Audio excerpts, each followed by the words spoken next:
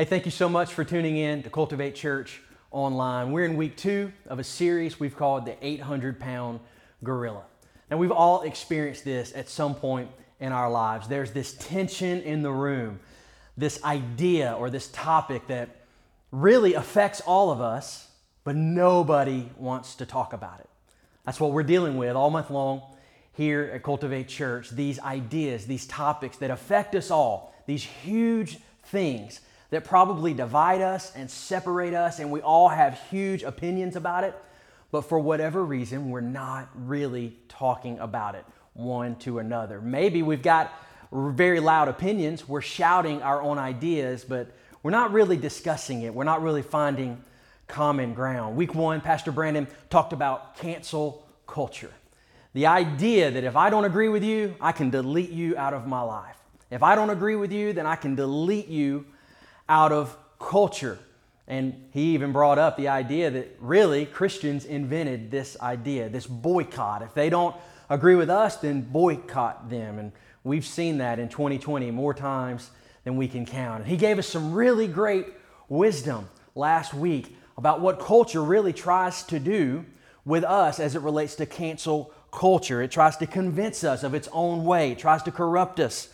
Really, by the time we get down that far down the road, it tries to capture us, and we're caught in the middle of a cancel culture. And he gave us 3 really good ways that I believe that we can combat cancel culture, and talked about how we need to give up, just surrender to the Lord, and to give in and to give our all for what He's calling us to do. If you've not seen that, I would encourage you to log in at cultivatechurch.tv, and you can catch up on all of our former messages. And today, the title of our message is Picking Sides. Our theme verse, if you've got that in your notes this morning, is John chapter 16, verse 33. It says this: "In this world you will have trouble, but take heart, I have overcome the world." When Jesus saw it all coming, He saw it ahead of time. In this world you will have trouble. Maybe by a show of hands or maybe comments in the online there, you can say who's convinced that we've seen our share of trouble.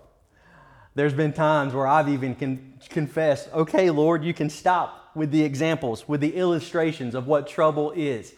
We know what it is to have trouble in our lives.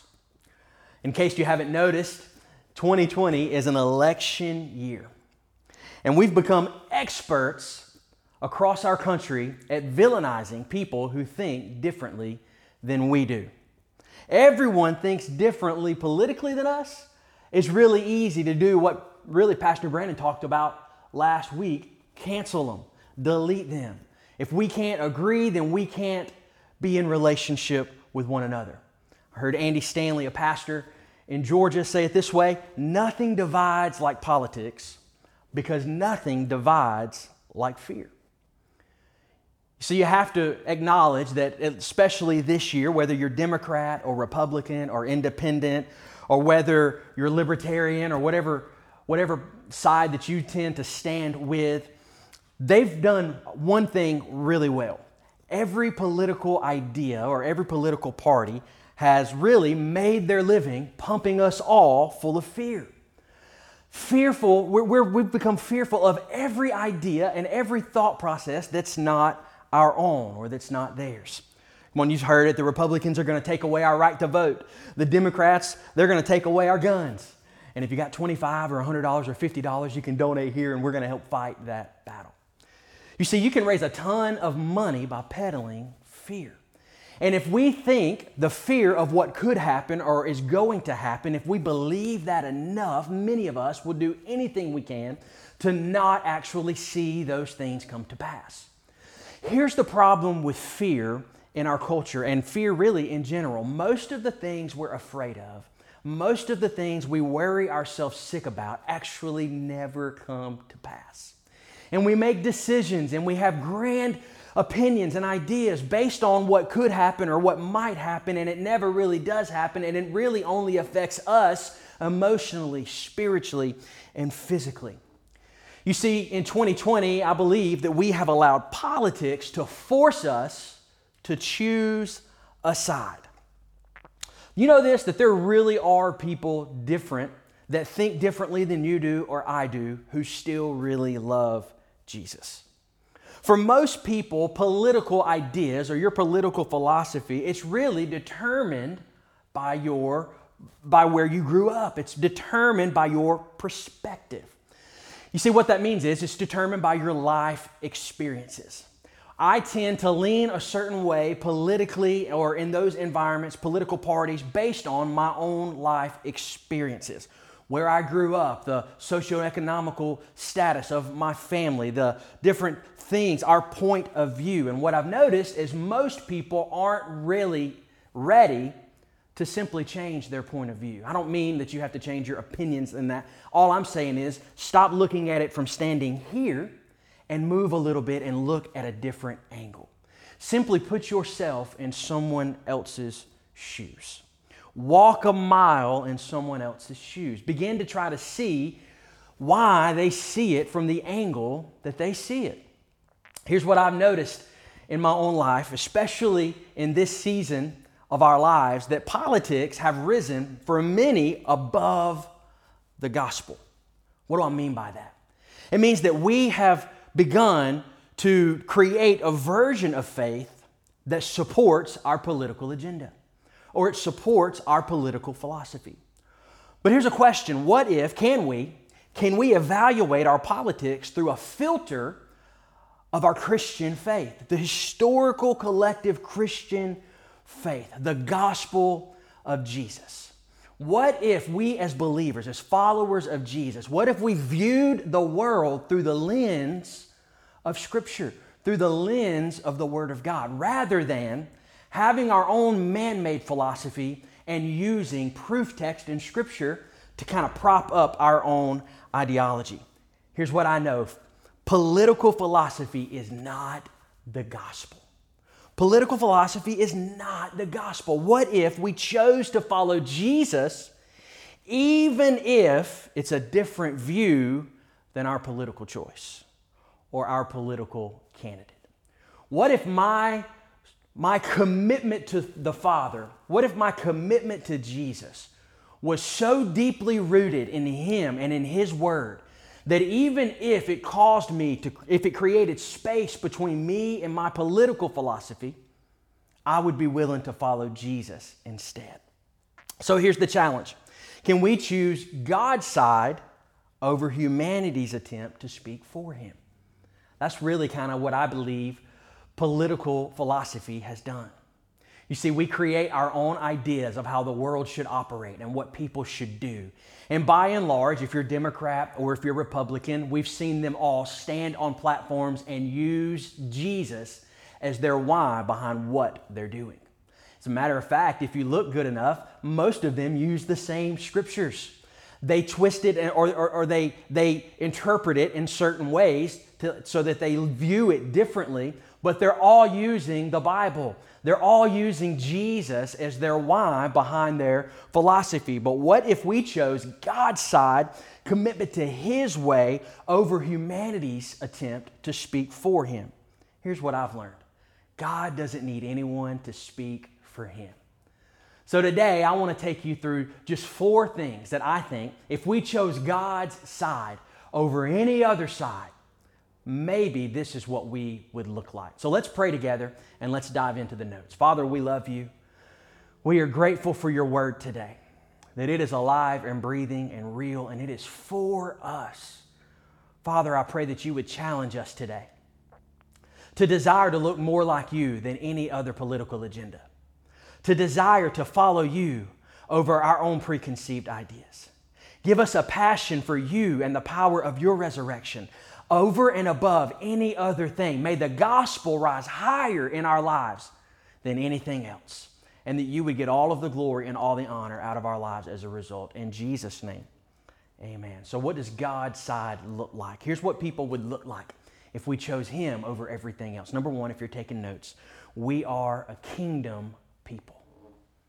If we're choosing God's side, we're a kingdom people. I love John chapter 17. Over the last probably 7 years, this has become really my favorite passage of Scripture, and it's Jesus praying. He's praying to the Father for something specific. Let's read it together, starting in verse 18. He says, Jesus, just as you sent me into the world, I'm sending them into the world. It's his prayer. God, just as you sent me, I'm sending them. And I give myself as a holy sacrifice for them so they can be made holy by your truth. I'm praying not only for these disciples, he's talking about the disciples that were walking with him, and then he mentions us, but also for all of those who will ever believe in me through their message. Here's what he prays. I pray that they will all be one, just as you and I are one. As you are in me, Father, and I am in you. I love this. And may they be in us so that the world will believe that you sent me. I've given them the glory you gave me so that they may be one as we are in one. I am in them and you are in me. And I love this. Listen, he says, may they experience such perfect unity that the world will know that you sent me and that you love them as much as you love me. You see, if we're kingdom people, it means that we're a united people. It means that we are rallied around a vision, a call, a single entity that's bigger than anything else that would come against the kingdom. Why? There's a why behind it. Listen to this, church. Everything in this world, it rides on our unity as followers of Jesus. Everything rises and falls on our ability to allow the gospel to rise above any of our differences. Did you know this? As long as earth remains, as long as the seasons remain, and as long as we're here, we're probably going to disagree to some extent politically. It's always been the case. From the beginning of the foundations of the earth, people have disagreed about human philosophy and human ideas. Political parties have risen and fallen. Entire empires have risen and fallen. Politics will come and they will go, but the gospel remains forever. If there's ever been a thing that we can choose a side, it's the gospel of Jesus. See, kingdom people can agree to disagree. Kingdom people can disagree on earthly philosophy and still be united around the gospel. Why? Jesus said, so that they will know that there's a God in heaven that loves them. It rises and falls on our ability to recognize that, you know what, you may think different than I do about this particular idea or this particular subject, but we can rally around the gospel. One of my favorite books that I've ever read is The Screwtape Letters by C.S. Lewis. And this past week, I was scrolling through ideas and thinking and studying, and I came across a letter in the Screwtape Letters. And if you've never read it, it's this idea. He began writing these letters, C.S. Lewis did, in 1941 in a newspaper column. And every week, he would just write simply a new letter. And the letter that he was writing was, in theory, from a demon speaking to a person in his army who is attached to a human. And his idea is to trip them up. So we know this. Scripture teaches us that we have an enemy and he comes to steal, kill, and to destroy. So Screwtape is writing this letter to his student, giving him advice on how to trip this person up. So check this out. Let's read it. I'm going to read it to you. He said, "Dear Wormwood, be sure that the patient remains completely fixated on politics. Arguments, political gossip, and obsessing on the faults of people they have never met serves as an excellent distraction from advancing in personal virtue, character, and the things that the patient can actually control. Make sure you keep him in a constant state of angst, frustration, and general disdain toward the rest of the human race in order to avoid any kind of charity or inner peace from further developing. Ensure that the patient continues to believe that the problem is out there in the broken system, rather than recognizing that there is a problem with himself." He says, keep up the good work, Uncle Screwtape. Come on, if that's ever been relevant. That was 1941. And we recognize that today many of us have been distracted by choosing a side, when in reality, God's side matters the most. It means we're kingdom people. What if we recognize that there was a legit enemy working tirelessly in this election season to destroy our unity and distract us from the gospel? What if we decided to be kingdom people and unified around what matters most? Jesus.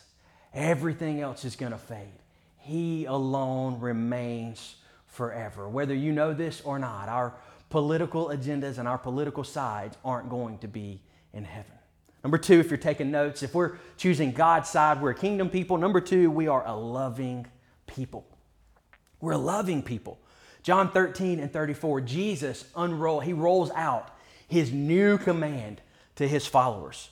So I'm giving you a new commandment, verse 34, and he says this, love each other. Just as I have loved you, you should love each other. And love, listen, he says this again in verse 35, your love for one another will prove to the world that you are my disciples. So he says in the very beginning we read in John 17 that our unity is showing the world that God exists and that God loves people as much as he loves his son Jesus. And then he says this in John 13, that our love for one another will prove that we are followers of Jesus. So I've just got some questions. How do I know that I'm loving people? It's good to kind of take these assessments as we walk out our faith journey. So maybe you want to write these down. These are just extra questions you can ask yourself as you're trying to discover how loving of a person are you. He says this because your love for one another determines if the world even knows that we're following him. So here's the first question. How do I know if I'm walking the walk or if I'm just talking? Number one, am I patient? Come on, write that down. How's my patience? Am I a patient person?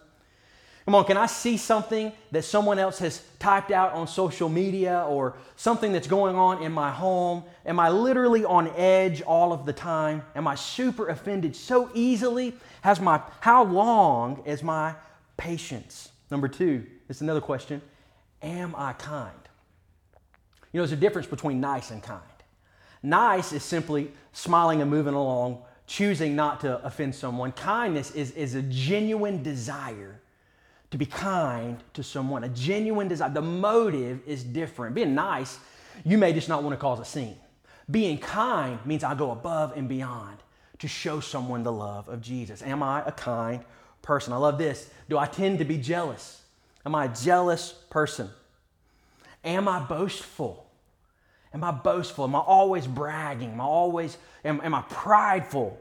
Am I prideful in my life? I love this one. This one's huge. Am I rude to others? Some of us probably need to go back and delete some things from social media. Am I rude? Do I tend to just offend people? Is it my way or the highway? Do I have the presupposition to always demand my own way? Or do I allow others in the conversation? This one's huge. Am I irritable? How short is my fuse? Is it just easy for me to be angry, for me to be offended? Well, these are all good questions to ask. Do I keep records of being wronged? Come on, if you file through the filing system in your heart and in your brain right now, do you know every time when you see someone how many times they've done you wrong? Another way to ask that question is, do I hold grudges? Is it easy for me to hold a grudge? How many people in your life have you written off, will you not have anything to do with because they've offended you at some point in your life? This one's big in this climate, in this election season. Do I celebrate or justify injustice as long as it's on my side? In other words, as long as it's my team. I'm Republican. Do I celebrate and justify a wrongdoing by my candidate just because I'm voting for the greater good? I'm a Democrat. Do I justify or celebrate a wrongdoing on my candidate or through the Democratic Party just because I'm thinking of the greater good? You know, the Bible tells us that it doesn't celebrate wrong, but it celebrates when truth wins out. Can I choose God's side even if it created a gap in my side? Because the Bible tells us in 1 Corinthians that love is all of those things. It's patient. It's kind. It's not jealous. It's not boastful. It's not prideful. It's never rude to others. Come on, it doesn't demand its own way. Love's not irritable. It's not easily offended. It keeps no record of wrong. It doesn't celebrate injustice, but it celebrates when truth wins out. Love never quits. Come on, ask yourself, are you a quitter? How many times do you just want to quit? How many times have you walked out on that job? Have you left that church? Have you stopped that relationship just because? When love would say there's a better way. When love would say persevere, stick it out. Because love never gives up. It never loses faith. It's always hopeful. Why does this matter? Because it's my love that demonstrates to the world that I'm a follower of Jesus, not my political party. So maybe you can ask yourself this question: have I chosen the wrong side? Politics, it's going to fade away. I mean, come on, we've got our own side. Everybody's thinking. I'm not saying we don't need to vote this year. We absolutely need to vote. We need to do our due diligence and vote. But you know that our politics, they're going to fade. Anybody ever heard of the Federalist movement or the Whigs? Come on, political agendas have always come and gone. But how I treat people that think differently than me determines how much of the gospel actually lives in me. We're a loving people. Number 3, if you're taking notes, you need to know this: we're an obedient people. If we're going to choose God's side, we're going to be obedient people. John chapter 15, verses 13 through 17, he says this: there's no greater love than to lay down one's life for one's friends. Listen to what Jesus said. You are my friends if you do what I command. Come on, you want to underline that. You want to write that down. Because he's setting the hook right now. Oh, I want to be your friend. Jesus, I'm a friend of Jesus. He said, I no longer call you slaves because a master doesn't confide in his slaves. Now you are my friends since I have told you everything the Father told me. You didn't choose me. I chose you. I appointed you to go and produce lasting fruit, so that the Father will give you whatever you ask for using my name. That was the setup. Here's verse 17. Now this is my command. You're my friend if you obey me. Now this is my command. Love each other. We just talked about it. We're a loving people. But what does it mean for me to have to walk in obedience and love someone that I so gravely disagree with? I remember this past week, Matthew Powers and I, he's one of our elders here at the church, we had lunch. My son came with me and we sat in lunch, and my son was this time very well behaved. He obeyed everything that I asked him to do and did what I asked him to do, and it was a pleasant lunch. We had a great time. And as we were leaving, someone in the restaurant, a table of ladies, spoke up, and she said, I just want you to know how incredible it is that your son sat there and minded you so well. He's so obedient and he was so well behaved. And that doesn't happen all of the time. Come on, we all have kids. There's been more times than not that was not the case. But can I tell you, in that moment, I was incredibly proud of my son. Because obedience, it's a blessing to me and it's a blessing to my son. Can I tell you that same thing is true with our relationship with the Father? Obedience is a blessing to him. It makes him proud of us, and it's a blessing to us. When my son walks in obedience to the instruction that I give him, it produces more blessing in his life. What if my obedience, this is a question, what if my obedience to God's word created a gap in my political agenda? What if it separated me slightly from the political candidate that I'm choosing to vote for? What if I chose not to fall for fear tactics and simply began to believe God and obey his word, his love, his command, love one another? Here's my suggestion. Love is not an emotion. It's not based on how I feel. It's not even based on my opinion. Love is an action. And when the Father says you should love one another, that means any person, whether they agree with me or disagree with me, whether they vote differently than I do or think differently than I do, I can choose actions that produce love one for another and shows the world that there's a God in heaven that loves them. I choose to view the world through the lens of the gospel not the lens of my man-made political philosophy. We are an obedient people. That means this, that if I'm going to walk in obedience to the Word of God and the presence of God, it means this, that I am choosing to view the world through the lens of love. Through the lens of love. And here's what that's going to produce. Here's what that's going to do. It's going to remind us, number 4, that we are a redeemed people. Come on, except for the grace of God, there I am. We're redeemed. We may think different. We may look different. We may vote different. Our color skin may be different. We may live in complete different parts of the world and have complete different opinions and ideas. But one thing we all have in common as followers of Jesus is it took the blood of Jesus to rescue me from my sin. We are redeemed. Romans 5:8 says it this way, that God demonstrated his own love for us in this, that while we were still sinners, Christ died for us. What does that mean? That while I was still actively participating in disobeying the Father, he loved me by putting into action, demonstrating that love. Come on, it wasn't a feeling, was it? It wasn't an emotion, was it? His love was so great that he sent his only Son. He died for us. You know, I've realized that something is only as valuable as what someone is willing to pay for it. Just earlier on this year, the Kansas City Chiefs signed a 10-year contract with their quarterback, Patrick Mahomes. The deal, check this out, 10 years, $477 million. And that included a $63 million fully guaranteed at signing. Here's what that means. That guaranteed at signing, $63 million is in his bank account. He never has to play a game. He never has to play a down. Once he signed that deal, guaranteed $63 million. Now, I don't know about you, but that's an incredible amount of money. It makes no sense to me over 10 years to make that kind of deal. But here's what I know.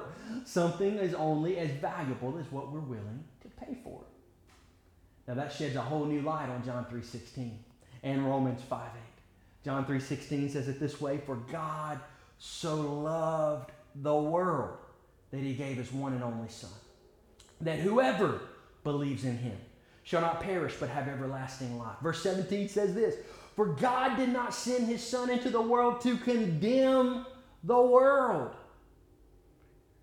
God's not a condemning God, but to save the world through him. God didn't come to condemn. God didn't come to take sides. God came to take over. He came to defeat the enemy of our souls. And there's something I need you to know today.